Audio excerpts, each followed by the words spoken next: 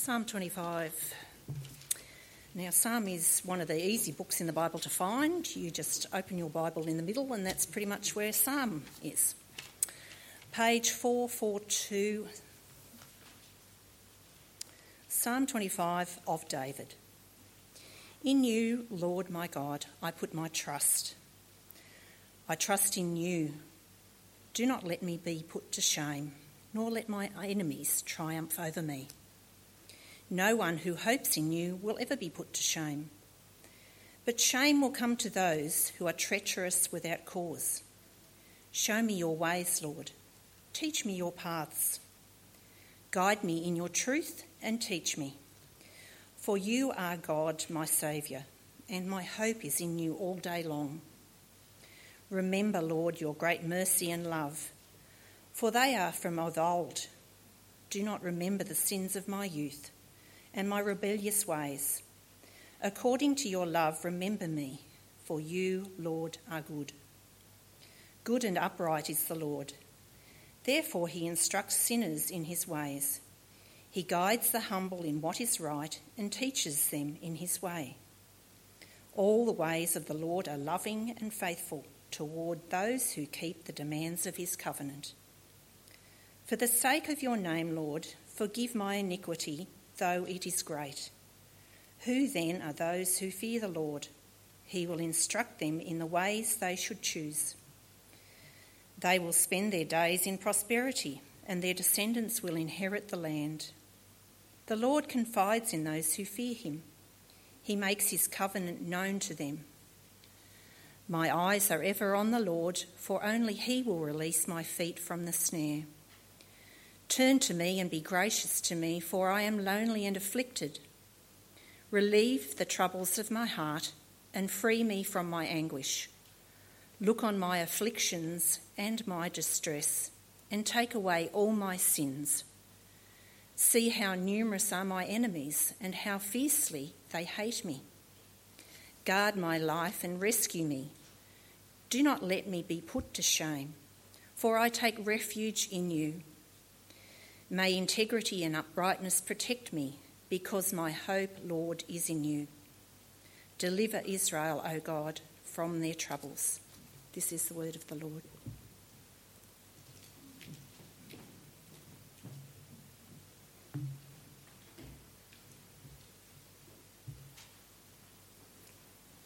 I learnt something great about biscuits and cakes recently. I learnt the big difference between a biscuit and a cake. I'm sure this is fascinating to all of you.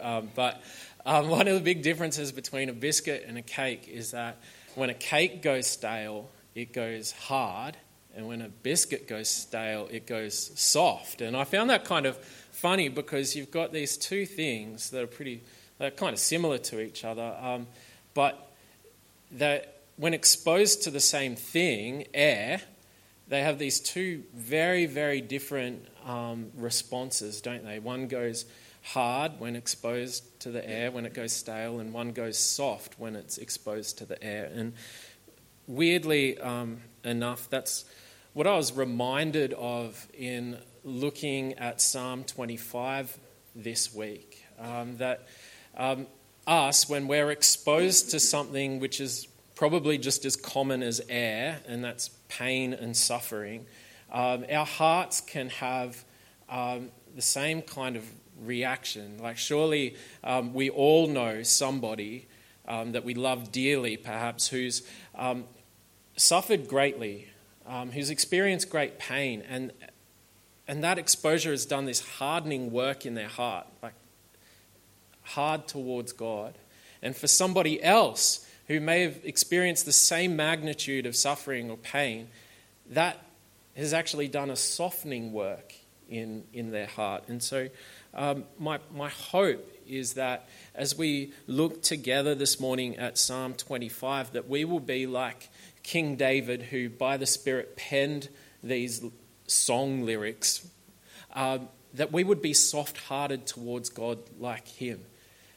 He's got this undefined suffering, this undefined pain, and so because of that we can kind of read our own experience into that. But his suffering is great, and yet he's soft-hearted towards God. And he writes in this psalm, in this song, he does it in a beautiful and maybe surprising sort of way. It's done in an acrostic form, like an acrostic poem or an acrostic song. So every line in the original language starts with a new letter of the Hebrew alphabet. We kind of miss that. I sometimes sing to my daughter Edith a song that goes, A, you're adorable, B, you're so beautiful, C. I won't do the whole thing. But that's an example of an acrostic song expressing something deep within. And that's what we've got here in these words to God. But there's something special about this acrostic in that it's not perfect. It's broken. There's letters missing and some are repeated. It's kind of interrupted. It's a bit like the life that it describes. I wonder how many of us feel like life gets interrupted by suffering, or that life is kind of a bit broken, just like this acrostic. Well, if you feel that way, then this psalm is for you. It's for all of us. So first of all, we see that the soft-hearted David who wrote this, he turns to God, he trusts himself to God, he lifts up his soul to God for four things that we see. First of all, he turns to God in the middle of his suffering for guidance. Verses 4 and 5, he says, "Show me your ways, Lord. Teach me your paths. Guide me in your truth and teach me, for you are God, my Saviour, and my hope is in you all day long." And then skipping down to verses 8 and 9 and 10, he sings, "Good and upright is the Lord, and therefore he instructs sinners in his ways. He guides the humble in what is right and teaches them his way. All of the ways of the Lord are loving and faithful toward those who keep the demands of his covenant." And then in verse 12, he says, "Who then are those who fear the Lord? He will instruct them in the ways that they should choose." So it's pretty amazing that even in the pain of his life, even in the suffering that he's got, the cry from his heart isn't just a cry of, "Lord, would you take away my suffering? Would you heal me of this pain? Would you fix this situation?"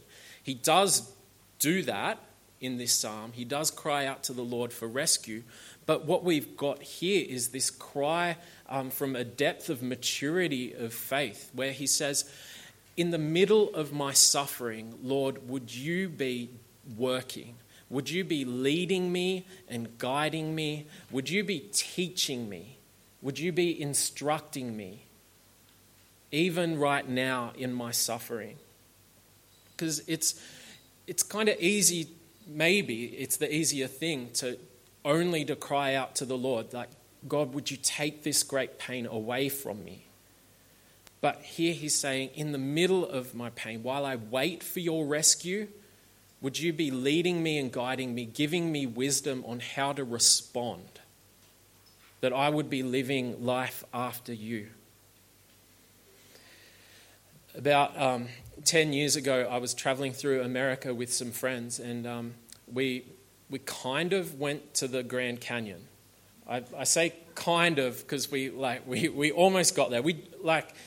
Technically it was a part of the Grand Canyon, but there were cliffs and stuff and a river, and it was beautiful. But if we went that bit further, we would have got to the famous bit with the viewing deck, and we would have been able to experience the true depth and majesty there that was on offer if we went that bit further. And what we've got here is an opportunity for us in the middle of pain and trial and suffering and hardship to really push in further to God, to experience more of his depth and majesty as we cry out to him, "In the middle of my pain, would you be leading and guiding me? Would you be at work right now, God, in my suffering?"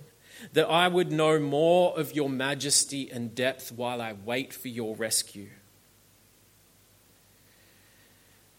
Because David's cry is that God would make him to know his ways, that he would make him to know how to respond, the paths that he's to take. But not only that he would know, but that he would be led in the way that he lives, as he lives through suffering. And that's great for us because we see there that just because something terrible has happened, or just because something terrible is happening to you, it doesn't mean that God's not there. It doesn't mean that God is absent. And it doesn't mean that God doesn't love you. But it's an opportunity to cry out to the Lord, Lord, would you be at work right now in the middle of my suffering? That I would be led into truth, that I would know your ways, and that you would help me to walk in them. It shows a humility on the part of David, doesn't it? To cry out to the Lord, would you lead and guide and instruct me? But we also see his humility, his soft-heartedness as he turns to God, not just for guidance, but he turns to God for forgiveness as well, which is also surprising because so often when we suffer, when we go through hardship, we're tempted to shrink the world down to just our experience and what we've got right in front of us. But David here has this bigger, deeper picture of what is going on in his own heart and what God is up to. He says in verses 6 and 7, he cries out, "Remember, Lord, your great mercy and love, for they are from of old. And do not remember the sins of my youth and my rebellious ways. According to your love, remember me, for you, Lord, are good." And then in verse 11, he circles back around to this theme of forgiveness and repentance. And he says, "For the sake of your name, Lord, forgive my iniquity, even though it's great." And then in verse 18, he says, "Look on my affliction and my distress and take away all my sins." We heard a few weeks ago from the sermon in Lamentations that the suffering and hardship that we experience isn't necessarily a result of the sins that we do. We don't always suffer because of some sin in our life. What I'm discovering in my own walk with Jesus recently is that even though I can be, I think, honestly, innocent in a situation, somebody sins against me, or I come across some hardship or frustration or difficulty, and pretty sure I'm innocent. I haven't sinned and this has come upon me. But sin gets me another way, another sneaky way, in that I give in to the temptation to respond sinfully to suffering. Or somebody sins against me and I give in to the temptation to sin against them in response. And that's a reminder that in the pain and in the difficulty, I'm somebody who is always in need of rescue. I'm somebody who is always in need of God's forgiveness. And it looks like David sees that.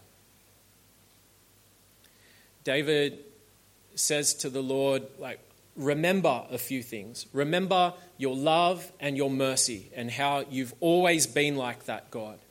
You've always been a God of love and mercy. And remember me, and don't remember something else. Don't remember the sins of my past. Don't remember my rebellion. And not only that, even now, Lord, would you forgive any iniquity, any sin going on in my life. The great old preacher, Charles Spurgeon, said something like, the sorrows that we experience can cause us to remember the sorrow that we've got over our sin. And so this suffering is also an opportunity for us to reflect and to ask God, would you search my heart for any sins going on in there? Like, I want to be somebody who's clean and forgiven. I want to be protected by uprightness. I want to walk in your ways. Because I remember this story from the life of Jesus. Jesus was having this amazing day of ministry, of teaching and healing. He was operating out of somebody's house, and the place was just packed full of people. And these guys had a friend who was paralyzed, and they thought, our friend, he needs healing, and so he needs Jesus. And so they bring their friend on a mat to the house, but it's just so packed they can't get him there. And they're like, we need to get him to Jesus. And so they lift him onto the roof of the house, and they pull away the roofing, and they lower the guy down to Jesus' feet. And I imagine everybody looking on at Jesus. What is Jesus going to do? The guy on the mat looking expectantly at Jesus.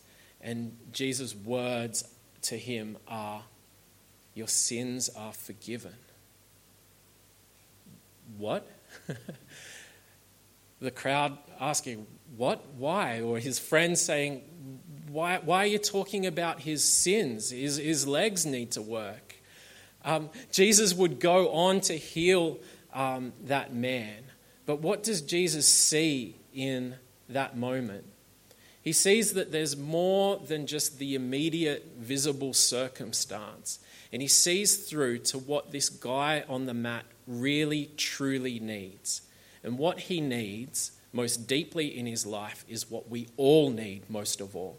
And that's for our sins to be forgiven, our hearts right before the Lord, for us to be right with God. Jesus sees through that and sees this guy's deepest need. And it looks like that David, in his wisdom, also sees this in his own life. That he's not satisfied with just, oh Lord, would you rescue me? Would you take my suffering away? But this, Lord, would you give me what I really need most? And that's my sins forgiven.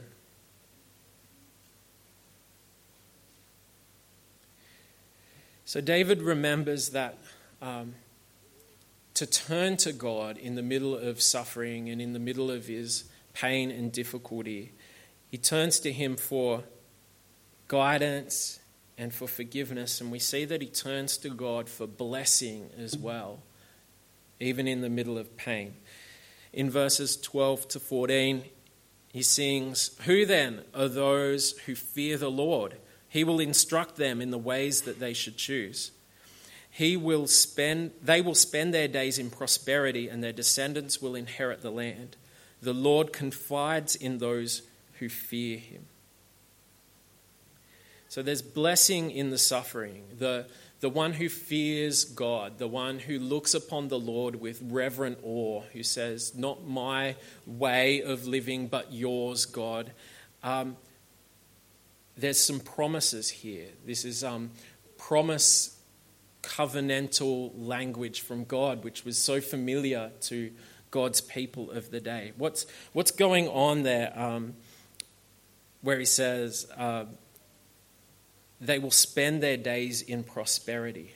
Well, if I understand it right, this is a recognition that things are not okay right now. Things are not okay.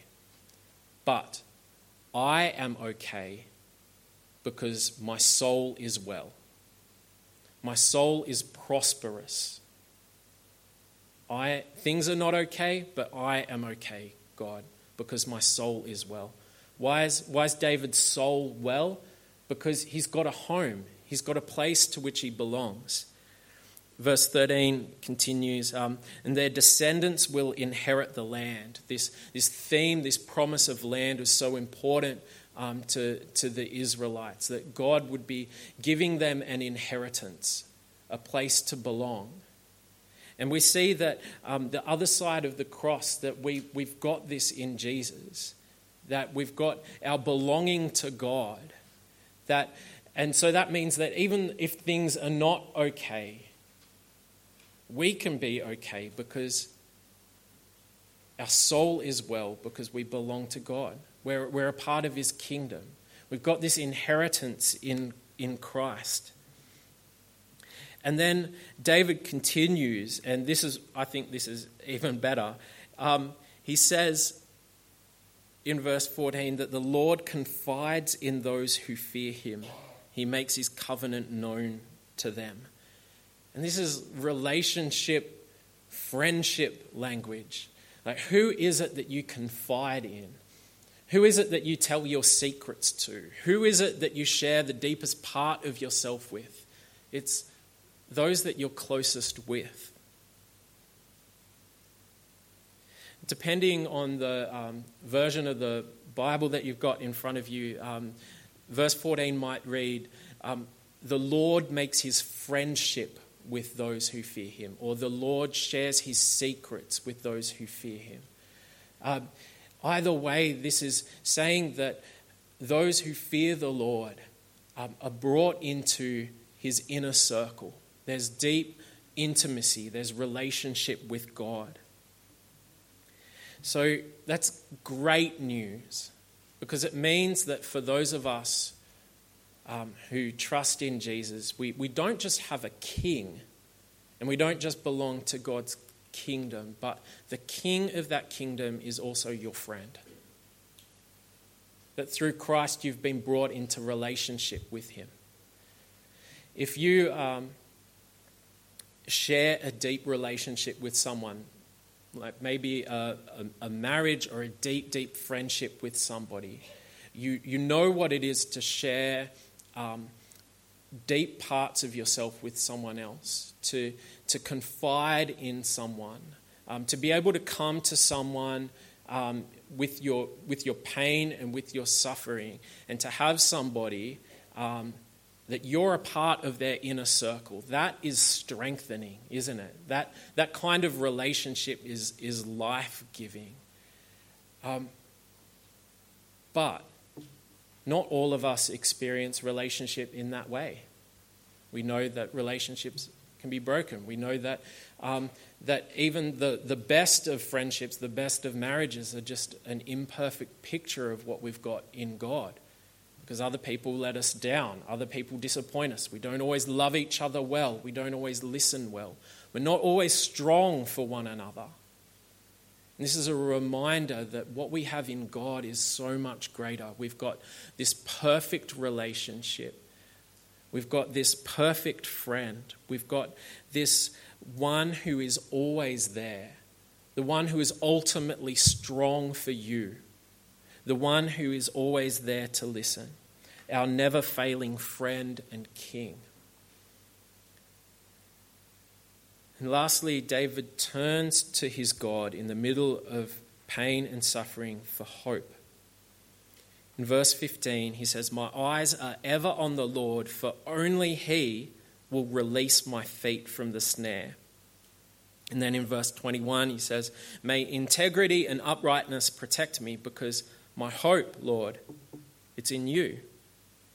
And so the hope of David isn't in himself. It's not in his own ability to fix the situation or circumstance or to fix the problem of his pain or suffering. His hope isn't there, and his hope isn't even in other people who might be a help to him.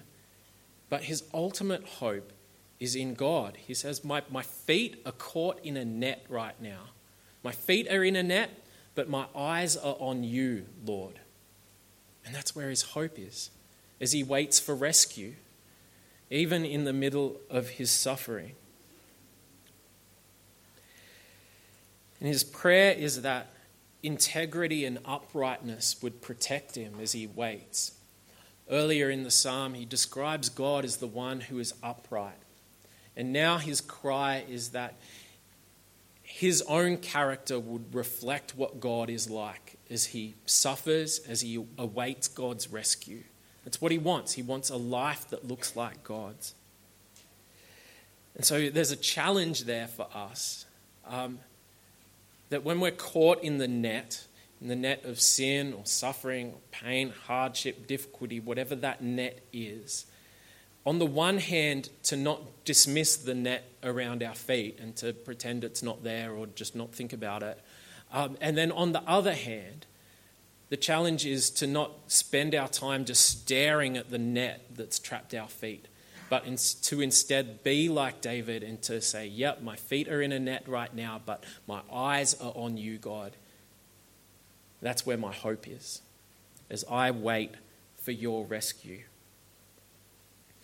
A great thing about the Psalms is that they're not just God's word to us, but they're people's words to God. And they can be a great help to us when we don't even know what to say. We don't know what to pray. We don't know what to sing out. But here we've got these inspired words that we can take a hold of, like what people have done for the last 3,000 years in expressing their hope in God. This psalm, it's really, really personal, isn't it? Even as it worships Lord, is a help to worship the Lord. There's lots of I language, lots of me, which is good and important and great. But as David finishes his song, it ends on this. Deliver Israel, O God, from all their troubles. And so as the song finishes, it kind of explodes out over God's people, asking that not only would David be helped by God, not only would David experience the rescue of God, but his desire is that all of God's people would know what it is to have God as their helper. He steps outside of that mold. He steps outside of just himself. He even steps outside of the acrostic pattern there and says, Lord, not just me, but would all your people know you as their help. We're reminded of Jesus because David and the people of his day, they were looking forward to a redeemer, a great rescuer of Israel. And we see that fulfilled in Jesus. The people of the day, they're crying out for God's guidance. God, would you be the one who's leading and guiding me and teaching me? Would you show me the way? And when we get to our New Testaments, we see Jesus show up. And he doesn't just show the way. He doesn't just teach the way, but he says, I am the way. And not only that, when Jesus dies and rises again, ascends to the Father, those who have trusted in Jesus have the Spirit of Jesus poured out upon them.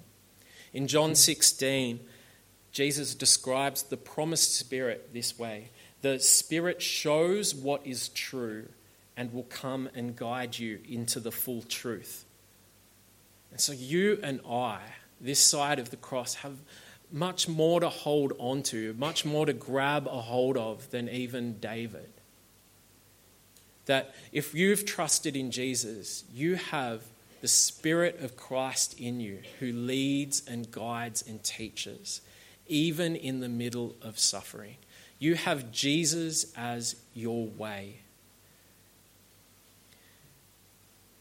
The cry for our deepest need, which is forgiveness, that's met in Jesus. Jesus is the one who is sinless, the only one who lived a perfect, sinless life, fulfilled the law of God perfectly, and yet he suffered and died on a cross for you, that you would know what it is to be forgiven and cleansed of your sin. On the cross, the verses 19 and 20 could have been Jesus' words. See how numerous are my enemies and how fiercely they hate me. Guard my life, rescue me. Do not let me be put to shame, for I take refuge in you. And yet, Jesus died.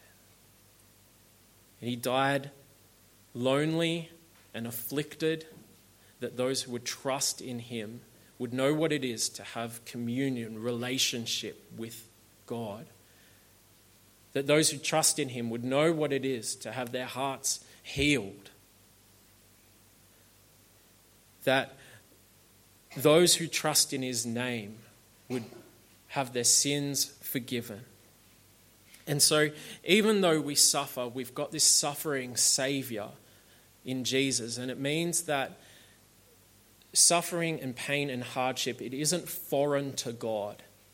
It's not just something that's peculiar to us, but God himself knows what it is to suffer and to be in anguish. And you have a Saviour in Jesus who willingly stepped into the brokenness and pain of this world, that you'd be able to trust in him, that you'd be able to look to him, and that by his grace we can together live life after him as he enables us and empowers us by his Spirit to trust in him and to live life after him. And it means that God is with us always, even through the suffering. He is at work. I love, and strangely enough, I find it encouraging that by the end of this psalm, things aren't fixed. It's not one of those songs that by the end of it, we're singing, things were really bad before and God has come through and everything is better now. We're not there yet. By the end of this psalm, we're kind of left hanging. We're left waiting for God's rescue. And that's really where we're all at. We all await the day when Jesus will return, renewing the heavens and the earth. We await the removal of all sin and pain and death and suffering. We await the removal of the presence of sin. And we wait, looking in hope to Jesus. Let's pray. Dear Lord, you are good and you are God. We thank you that you are not a God who is unable to sympathize with our weakness, with our suffering, but you as the sinless Saviour were tempted to sin in every way, but you remain sinless. We thank you, Jesus, that you would willingly step into the pain and brokenness of this world. We thank you that you have your ears open to us to hear our cry of rescue. Lord, would you help us as we come across suffering and difficulty, as we live in pain and hardship, as we deal with disappointment and frustration and sin. God, would you be our hope? Would you help us, Lord, to remember that you are the one who triumphs ultimately. And so, Lord, we await your rescue, whether right away, where you remove our pain and suffering right now, or we await the ultimate removal, Lord.